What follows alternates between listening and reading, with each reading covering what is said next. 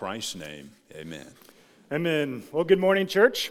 This morning we are continuing in our series, The Parables of Jesus, Wisdom for Life. And in this series, we've sought to discover God-oriented or kingdom-oriented principles that we can use in our daily lives. And the principle that we are looking at today is this: we are to be ready for the coming of God's kingdom.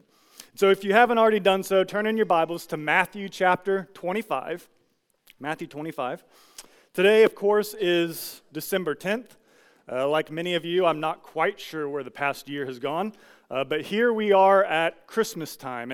And while it's not universally true, this is a favorite time of the year for many people.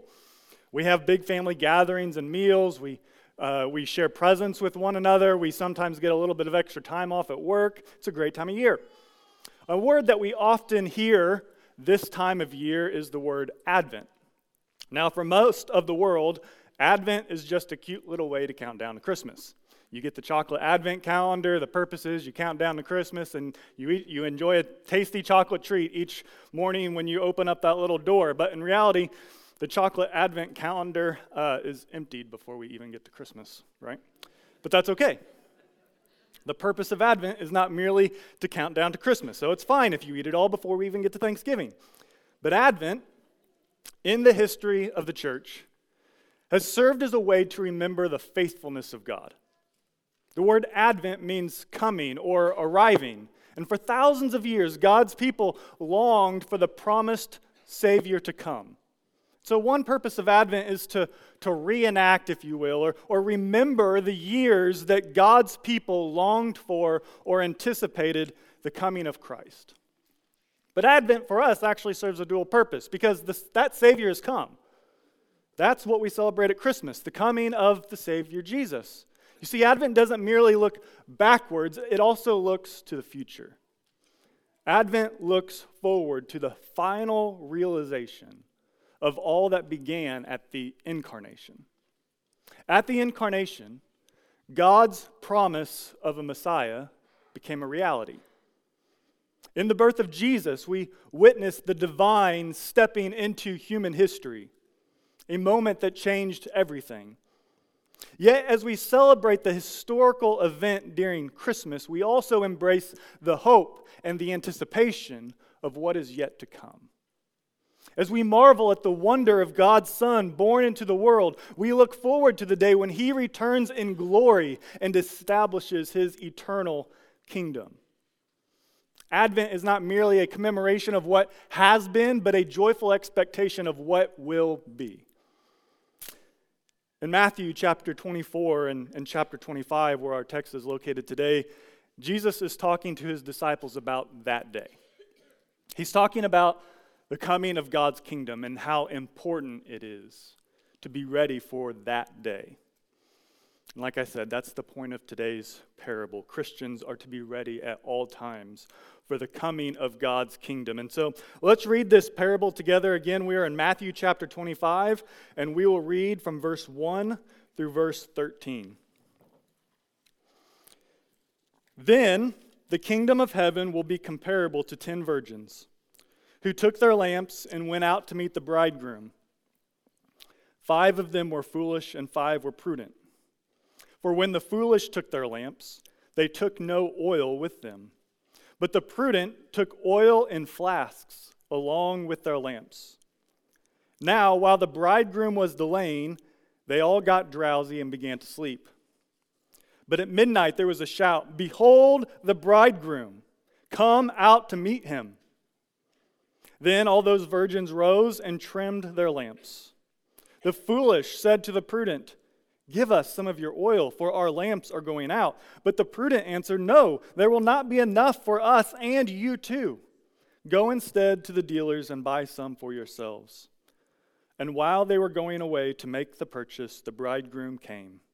And those who were ready went in with him to the wedding feast, and the door was shut. Later, the other virgins also came, saying, "Lord, Lord, open up for us." But he answered, "Truly I say to you, I do not know you. Be on the alert then, for you do not know the day nor the hour. In the course of preparing for this text and researching this text, I heard another pastor make reference to an article. It's an article that was published earlier this year, and the article began with a story. Mr. A is a member of the church. He was baptized years ago, still professes faith, and shows up routinely on Sundays.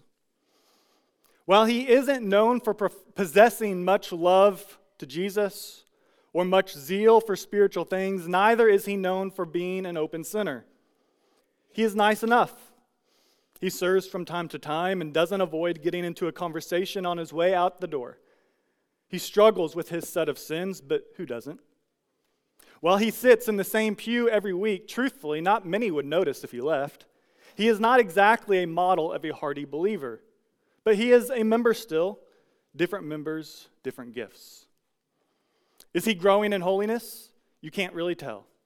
Is he increasing in his knowledge of Christ? It's hard to say. Does he really love the brethren? Well, what exactly do you mean? Does he warm at the love of God or delight in the Lord? Perhaps deep down. You've attended church with this person, maybe overlapped in a small group with him, but for all of that, his heart for his Lord hasn't surfaced much. He blends into the pew from Sunday to Sunday like a fake plant in the corner of the sanctuary. The years pass, he raises a family, his daughter sings in the children's choir, his wife occasionally cooks meals for church gatherings. He never commits grave immorality, he never promotes heresy, he never stops coming. His gravestone eventually reads, "Here lies Mr. A, Christian, husband, father, churchman." After the author tells this story, he quotes Jesus a few times. He begins with Luke chapter 14. "Therefore, salt is good, but if even salt has become tasteless, with what will it be seasoned? It is useless either for the soil or for the manure pile. It is thrown out." In Luke 13, "A man had a fig tree which had been planted in his vineyard, and he came looking for fruit on it and did not find any. And he said to the vineyard keeper, 'Behold, for 3 years I have come looking for fruit on this fig tree without finding any. Cut it down. Why does it even use up the ground?'" And we have a couple verses from Revelation. The first one, Jesus said, "I know your works. You have the reputation of being alive, but you are dead." And a few verses later, "So because you are lukewarm and neither hot nor cold, I will spit you out of my mouth." A saltless professor thrown into the manure pile, a fruitless fig tree cut down, an empty reputation exposed, a lukewarm sip of water spit out of God's mouth. And then the author wrote, "I tremble at how many men and women follow the gentle slope of religious duty, and even church membership, peacefully into hell." The parable we are looking at today is speaking about the saltless, fruitless, lukewarm Christian in which Scripture provides warning after warning after warning. Hopefully you've observed this yourself over the past several weeks, but parables possess a distinct ability to engage us. Yes, they teach theology, yet their true power lies in causing us to be introspective and causing us to ask ourselves questions. They compel us to ponder whether the theology we embrace has genuinely permeated our lives. They challenge us to evaluate the influence of our beliefs on our actions and on our character. So with that in mind, let's dive into this text. And the first thing I want you to see is the character of the bridesmaids. The character of the bridesmaids. Again, this text is talking about the coming of God's kingdom. In the prior chapter, the focus isn't explicitly on the imminent arrival of God's kingdom, but rather it centers on the return of Jesus. And yes, those two events are very closely linked, and we see that in the language that Jesus uses. In chapter 24, verse 44, he says, "For this reason you also must be ready. For the Son of Man is coming at an hour when you do not think he will." And now with our text today, Jesus says, at that time, when the Son of Man comes, then the kingdom of heaven will be comparable to 10 virgins who took their lamps and went out to meet the bridegroom. 5 of them were foolish and 5 were prudent. So we have this wedding scene, and typically in this cultural context, on the night that the wedding feast was set to commence, the groom would journey to the bride's home. Now, this moment marked the culmination of what is called a betrothal period, which might be likened to a modern-day engagement, but it was often much more formal. There may have even been a contract between the two families. And so at the end of this betrothal period, the groom would engage in a conversation with the parents of the bride. And he would be seeking their permission for her to accompany him to the wedding feast. And in an effort to honor their daughter, it was customary for the parents to intentionally keep the groom waiting. So the groom arrived at the house, he would present his case for taking the bride along, and the parents, in turn, would purposefully delay. They would engage in conversation, they would prolong the process, and the longer they delayed the groom, the greater honor they bestowed on their daughter. But once the parents granted permission for the bride to join the groom, the wedding party would join them. Now, our text references these 10 virgins, and the way that we can think about them is they have an intimate relationship to the bride. They are friends of the bride. Perhaps the closest thing we have to this would be bridesmaids. It's not a perfect comparison, but for our purposes, it's close enough. Now, once the parents granted permission for the bride to join the groom, the wedding party would join them. And they would illuminate the streets with lit torches, and they would make their way joyously to the awaited wedding feast. And so that's the context of weddings in this culture, and we see a glimpse of this in this parable. And again, this is likened to the coming of kingdom. And so if it's likened to the coming of God's kingdom, we have to understand what the different figures in this story represent. We know that Jesus must be there, and in this parable, Jesus must be the bridegroom, and that makes sense, right? In the parable, the bridegroom is delayed. Well, we live in the period of the delay. Jesus is telling his disciples that he is going to leave for a while before he comes again in glory. And Jesus shares this parable with those who assume they're part of God's kingdom. Thus, the virgins, the bridesmaids, they represent everyone professing to know the bridegroom. Consider this. Each virgin was invited to the feast. They were integral to the celebration, right? Yet the pressing question arises. If these 10 bridesmaids symbolize those who profess Christ, then why aren't all of them admitted to the feast? And it compels us to ask ourselves, will I be received at the feast? We have to remember that this was given to the disciples, of whom Judas was among them. Now, how does this relate to us? The church is often described using terms like the invisible church and the visible church. The invisible church includes all genuine believers across all time, united by their faith to Christ. There are no false converts in this invisible church. This is in the realm of God. On the other hand, the visible church represents local congregations. These are tangible gatherings of believers who meet regularly for worship and ministry. And here at West Haven, we have a visible expression of that church, comprising of individuals who profess faith in Christ, who participate in the ordinances, and who actively engage in the life of the congregation. And you might be wondering about the distinction, and in truth, the difference is subtle. Ideally, there wouldn't be a difference between the visible and the invisible church. However, we live in a world marred by sin. We face limitations, and while each local church should seek to confirm the genuine faith of its members, we can't peer into the depths of a soul. And so, despite our efforts, we also acknowledge our limitations. We can't do what only God can do. We can't see into your soul to know if you are truly saved. And so while we strive for a visible church mirroring the invisible church, we recognize our limitations in that pursuit. The 10 virgins of this parable are every single person who considers themselves invited to the feast. Perhaps they've professed faith in Christ. Perhaps they've been baptized. They might have even taught a Sunday school class or preached from a pulpit. They might serve on a leadership committee. They might be a part of the kids ministry or the student ministry. They might lead or attend every single senior adult fellowship. They might serve on the music team or clean windows on Thursday nights or make and deliver donuts on Tuesday mornings. Have I excluded anybody yet? The 10 virgins represent all those who profess Christ. They include those who truly possess saving faith.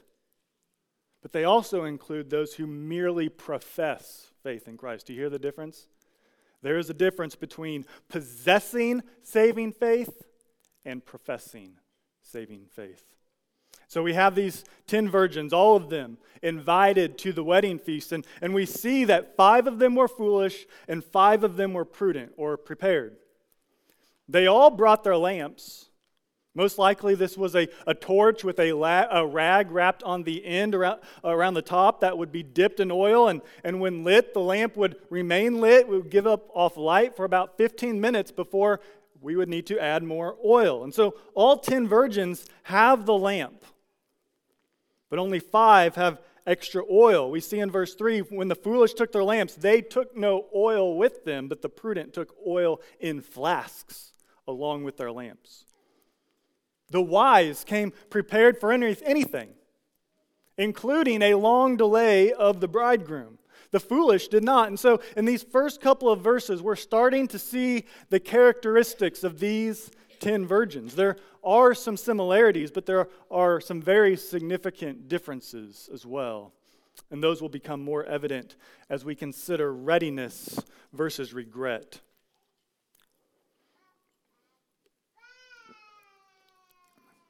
Continuing with verse 5, now while the bridegroom was delaying, they all got drowsy and began to sleep. But at midnight there was a shout, behold the bridegroom, come out to meet him. Then all those virgins rose and trimmed their lamps. The foolish said to the prudent, give us some of your oil, for our lamps are going out. But the prudent answered, no, there will not be enough for us and you too. Go instead to the dealers and buy some for yourselves. Like I said earlier, we live in this period in which the bridegroom is delayed.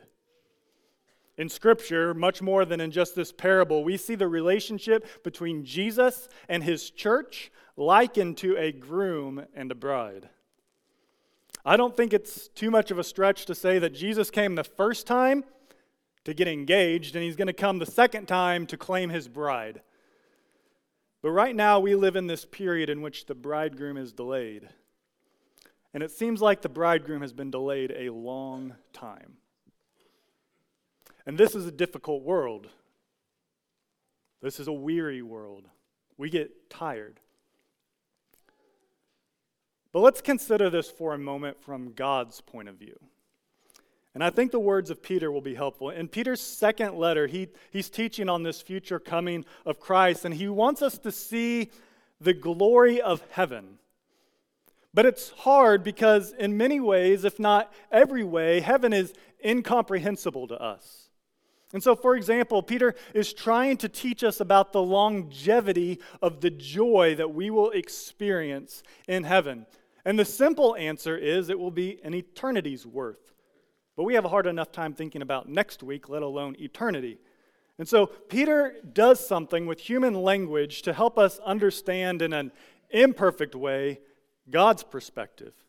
Peter says, do not let this one fact escape your notice, beloved, that with the Lord, one day is like 1,000 years, and 1,000 years is like one day. This is Peter's way of showing us what eternity will be like. It's Peter's way of helping us understand the perspective of God, where he sits. And from that perspective, at least in terms of or language that we can comprehend, Jesus has only been gone for 2 days.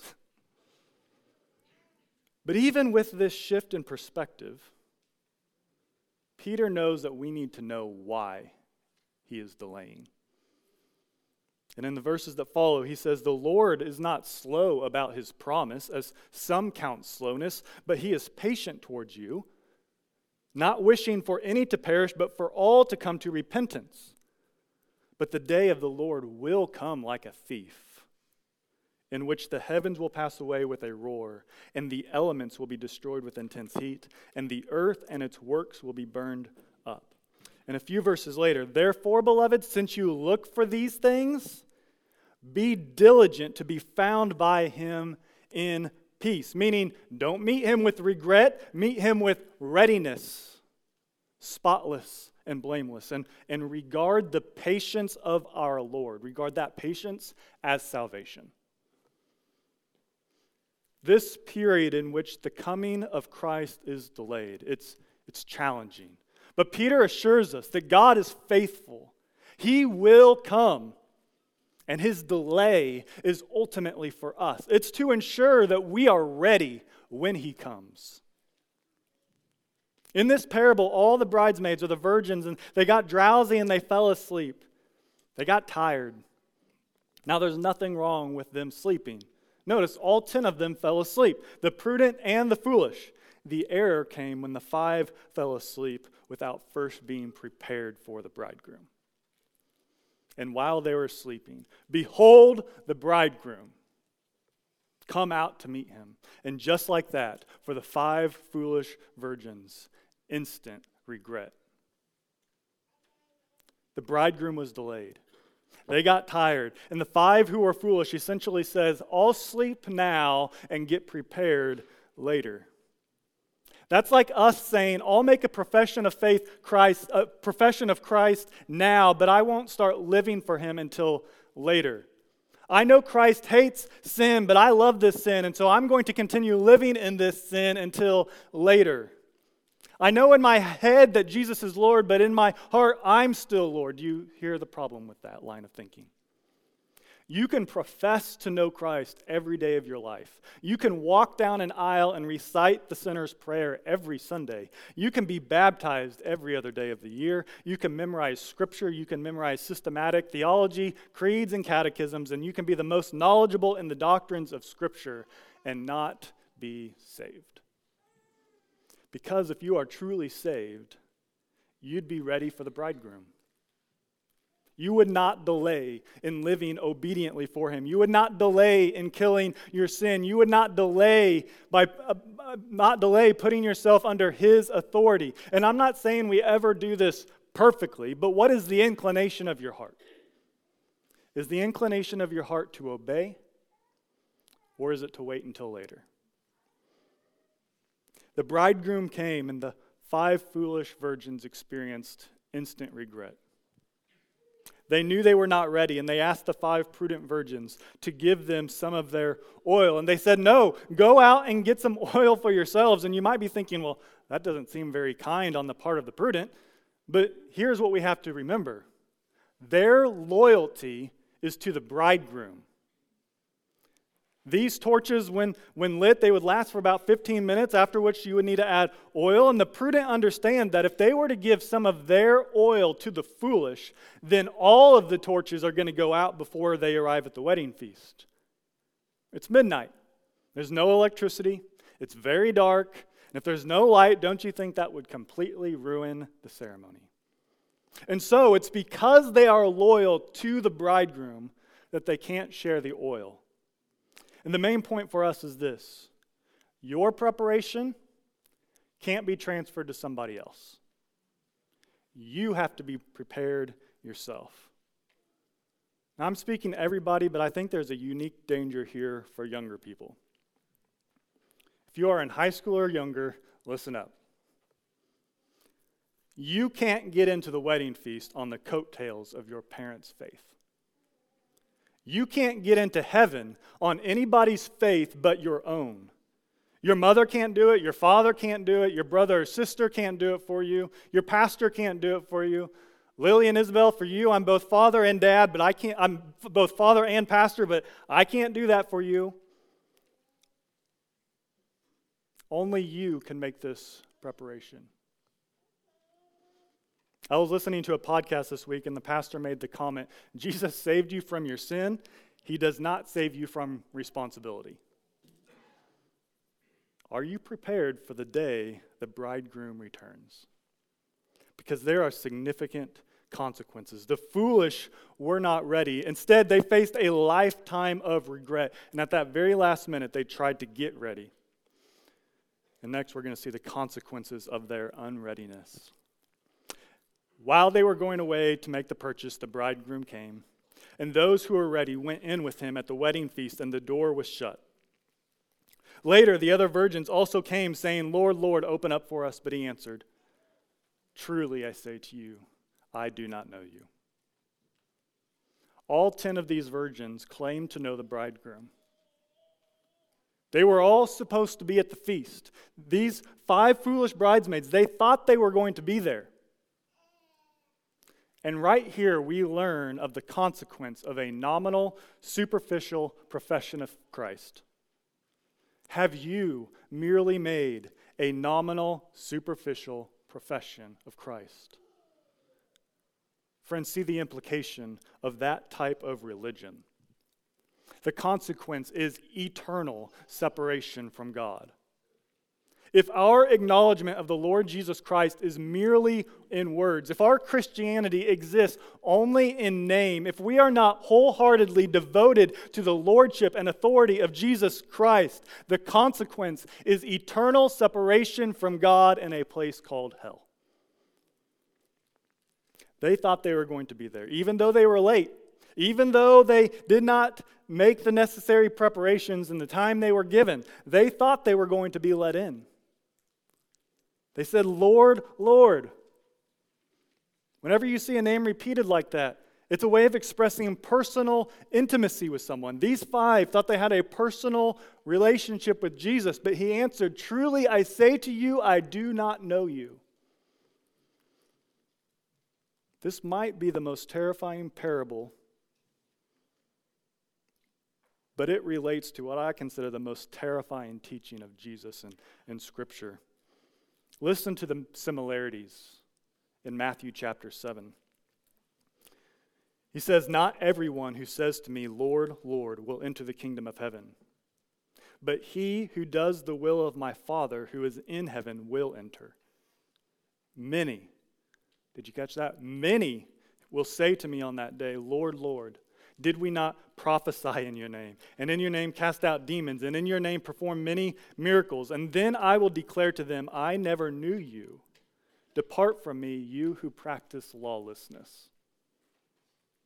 Simply making the claim that you are a follower of Jesus, or merely possessing the external symbols of a commitment to him, such as baptism or participating in the Lord's Supper or being a member of a local church or living a moral life, those things do not inherently signify a genuine relationship with him.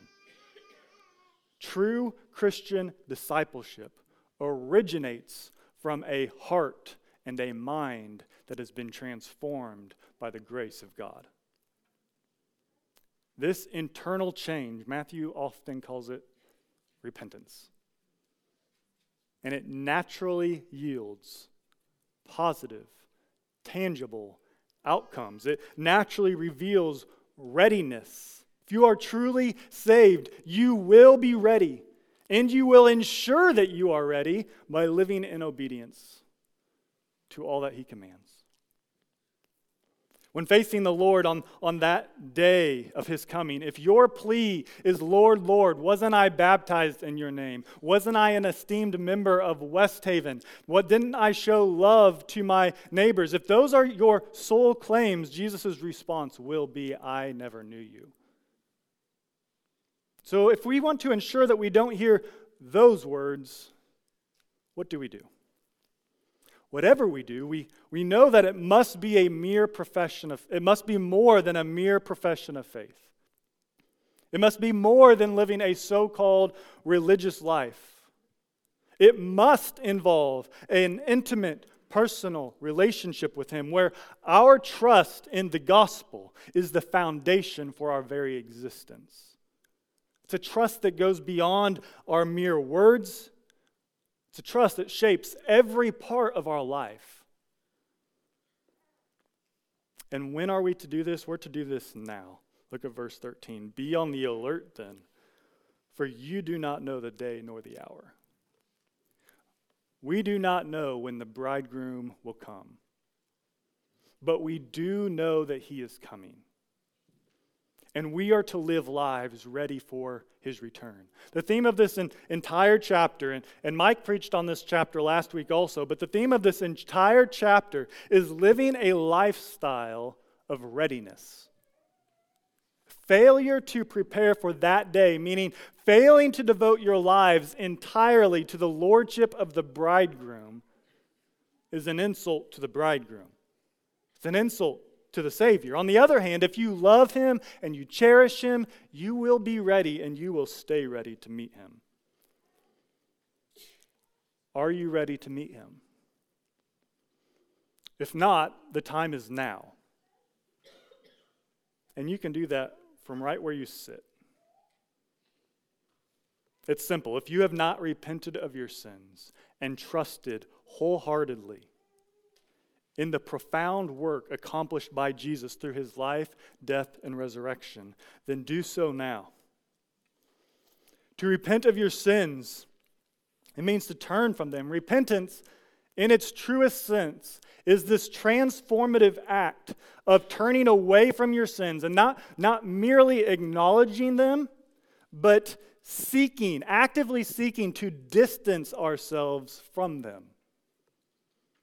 It's understanding that our sin creates a chasm between us and God. And it's only through a genuine repentance and trust in Jesus' redemptive sacrifice can that breach be healed. So sitting where you are at, you can turn from your sins and you can earnestly seek forgiveness by faith in Jesus Christ. He is our only hope. It's a transformative act. It's an inward awakening that leads to an outward change in how we live our lives. Now, perhaps you need further clarity. Perhaps you want to talk to a pastor in greater detail about what it means to be a follower of Christ, or maybe you have in the last 30 seconds or so made a decision to follow Christ. If that's you, as always, you can come talk to us in the foyer, or you can fill out the Connect card and place it in the basket at the back of the worship center. But I also want to do something a little bit different today. In a few minutes, the band is going to come and lead us in one more song. And during that song, I'm going to be standing right down here in this front row next to my wife, singing this song. But if you have something you need to do, if you have something you want to talk to a pastor about, when the band starts playing that first song, you take your first step and you come talk to me, and Pastor Mike is over here. He will be available as well. So as soon as the praise team plays that first note, you take your first step. You know, this has largely been a message of warning for us, but let's not leave without a great reminder. While Jesus is yet delayed, and while this season is difficult, he is coming. And when he comes, his dwelling place will be with us. He will dwell with man. Listen to what John wrote. Behold, the tabernacle of God is among men, and he will dwell among them, and they shall be his people, and God himself will be among them, and he will wipe away every tear from their eyes. And there will no longer be any death. There will no longer be any mourning, or crying, or pain, for those things have passed away. And he who sits on the throne said, Behold, I am making all things new. And he said, Write, for these words are faithful and true. Then he said to me, It is done. I am the Alpha and the Omega, the beginning and the end. I will give to the one who thirsts from the spring of the water of life without cost. He who overcomes will inherit these things, and I will be his God, and he will be my son. As we close, I want to quote Ligon Duncan, but I want to make his words my own. He said, "On that last day, as our congregation gathers before the Lord, and we hold hands before the throne, I don't want one of you to be unprepared, and so to miss on hearing those beautiful words, 'Well done, my good and faithful servant. Come and enjoy the glory that I have prepared for you.'" Friends, now is the time. It is that urgent. We do not know the day, nor do we know the hour. If you need to get right with Jesus, now is the time. Let's pray. Heavenly Father, we know that your word is living and active. It is sharper than any two-edged sword. It pierces to the division of the soul and of spirit, of joints and of marrow. We know that it's able to judge the thoughts and the intentions of our hearts. Father, this is a challenging parable. It's a sharp warning that pierces us. And we pray that you would grant us the humility to heed this warning, to not merely hear it, but to let it transform us from within. Father, there is an urgency that you have conveyed to us in this story. And we pray that the urgency would stir within us a readiness and a fervent desire to be prepared for the coming of the bridegroom. Father, we pray that you would forgive us for the times when we've been complacent in our faith. We pray that your Spirit would fill us anew, that we would shine brightly in anticipation of your arrival. Father, may this parable not be a cause for fear, but rather it be a catalyst for a deeper and a more intimate relationship with you. May it inspire us to live lives that are marked by vigilance and faithfulness and a burning passion for you. Help us to live each day with a sense of preparedness as we eagerly anticipate the glorious return of our bridegroom. It's in the name of Jesus we pray. Amen.